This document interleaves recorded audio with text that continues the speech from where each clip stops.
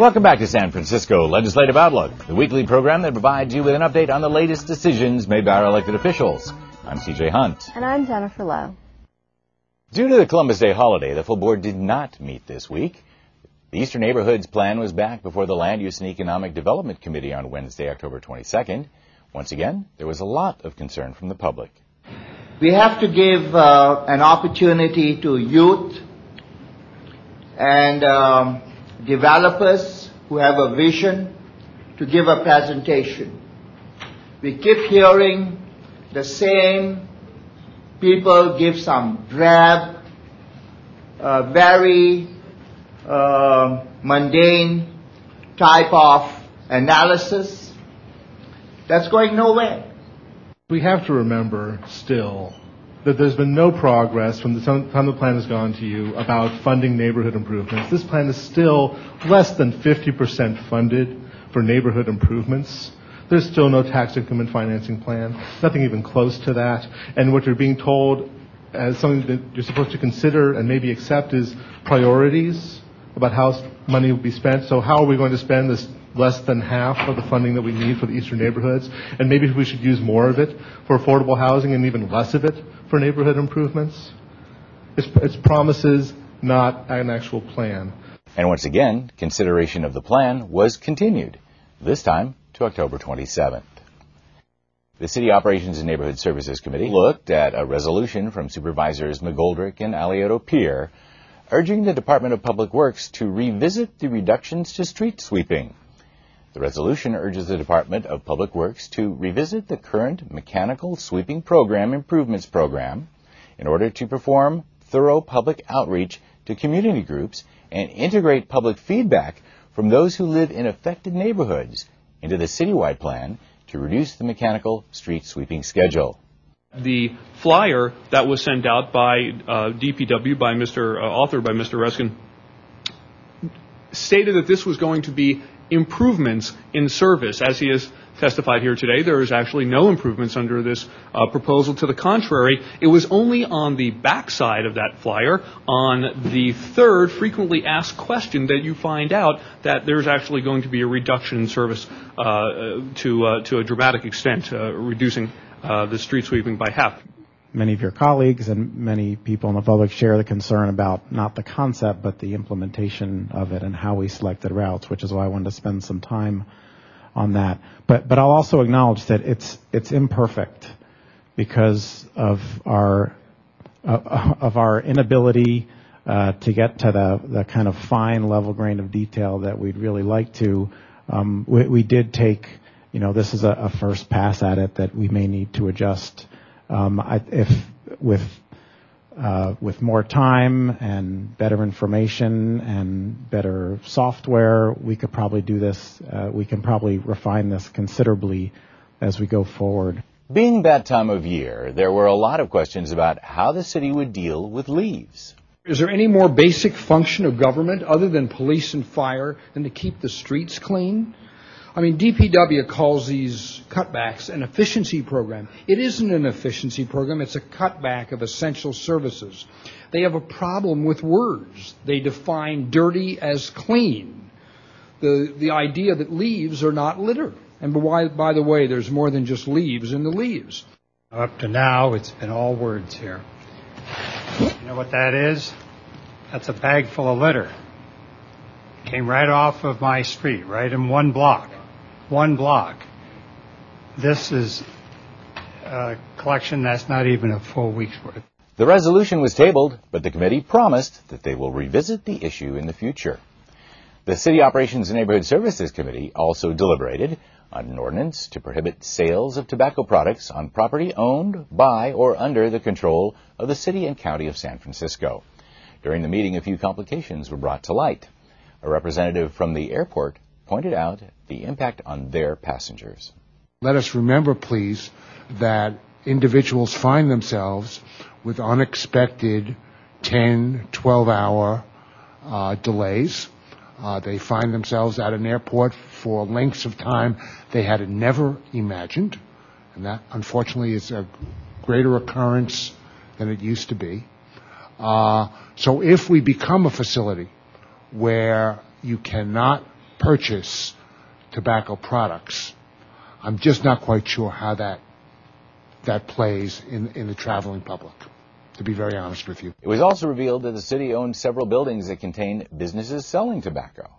In none of these situations is the sale of tobacco products the primary income-generating activity of these facilities. I believe in all instances, when it comes time to enter into prospective leases, it would not be a great effect on the income producing capabilities of these properties and would have no effect on the city's ability to lease them out. The item was amended to exclude the airport and forwarded to the full board with recommendation. Also on Thursday, the City Operations and Neighborhood Services Committee held a hearing on the Municipal Transportation Agency's procedures around enforcement of disability placards. I believe that what happens when someone abuses this is that you can go down certain areas of the city and see that sometimes as many as 80% of the vehicles parked in the parking meters have disabled placards on them, and it's very hard to believe. In a transit-first city, we would want to see a good portion of parking spaces occupied by placard holders. People who can ride public transit, people without disabilities or without significant disabilities, we want them on those buses and Unitrains. It's the folks who can't or who would be prohibited from going downtown, making that shopping trip, visiting that friend, going to work, and who need the placards to get around, who we want occupying the parking spaces. The committee also considered Supervisor Alioto Pierce's resolution urging the state of California to amend the vehicle code to raise fines for counterfeit or misuse of disabled parking placards, strengthen criteria for disabled parking placards eligibility, and requiring photo identification of disabled placard users on the placards. The item was forwarded to the full board with recommendation. A resolution sponsored by Supervisors Chu and Alioto Pierce urging the school district to reconsider the current school assignment system was before the City and School District Select Committee on Thursday, October 16th. The current school assignment system is intended to maintain diverse schools, but many parents feel that it is more important that their child can attend the closest school or school that they choose. The item was continued. Now, a report on the mayor's activities this week. In July 2005, Mayor Gavin Newsom announced the Home 15-5 initiative that committed the city to the creation of 15,000 new homes over a 5-year time frame from the end of 2005 to 2010. This week, the mayor held an event to announce that, despite the recent downturn in the housing markets, 7,238 homes have already been completed, and over 7,500 additional homes are in construction. This represents a combined 14,738 units complete or in construction.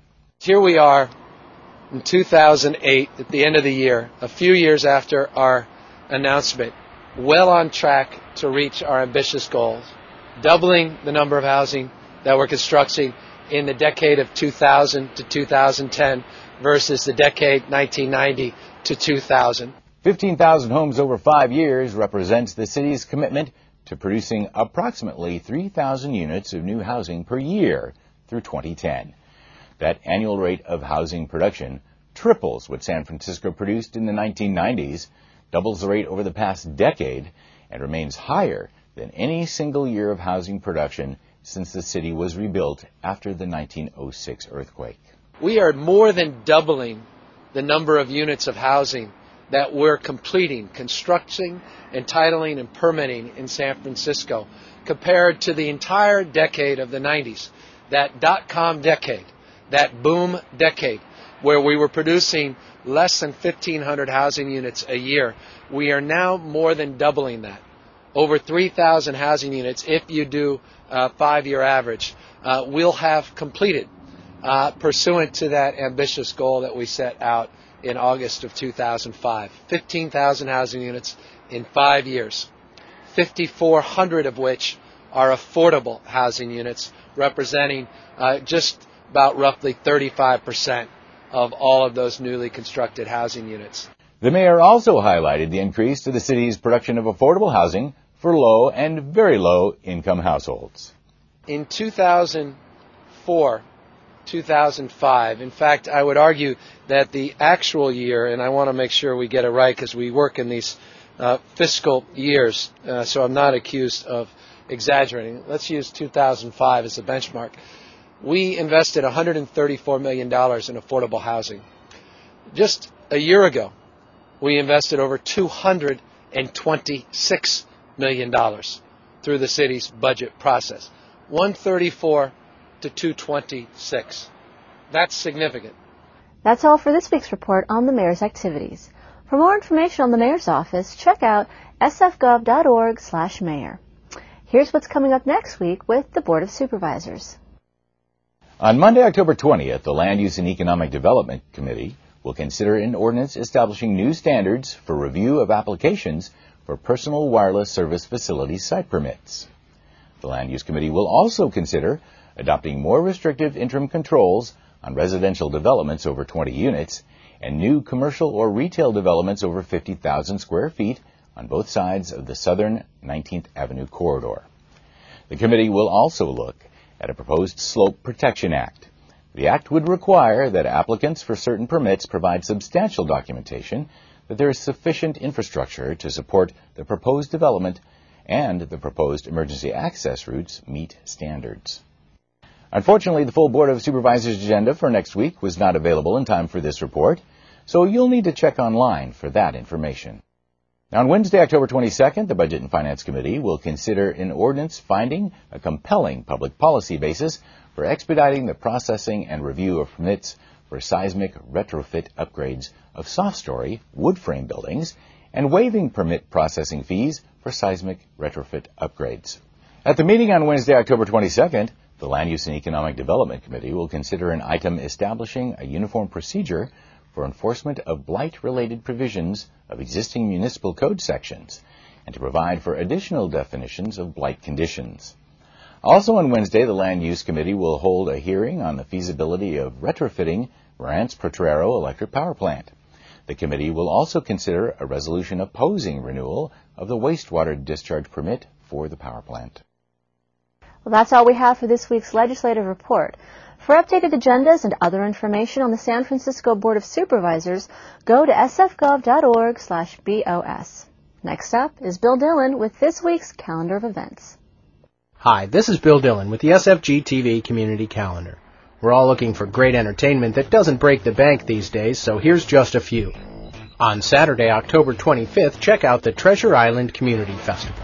Every year, the Treasure Island Community Festival is organized to celebrate the spirit of Treasure Island. Get together as a community and enjoy the beauty of Treasure Island. There'll be live music, dancing, food, fun activities, and craft booths. It's from 11 a.m. to 3 p.m. Call 274-0311 for more information. Also on Saturday, it's the second annual Taraval Street Fair. There'll be live music and DJs, merchant booths, food and drink, a fire truck, pumpkin patch, bouncy house, and snow cones. It's located at Taraval Street at 46th Avenue, starts at 11 a.m. and goes till 6 p.m. For more info, go to taravalmerchants.org. And on the other side of town, it's the Coit Tower 75th Anniversary Diamond Jubilee Celebration.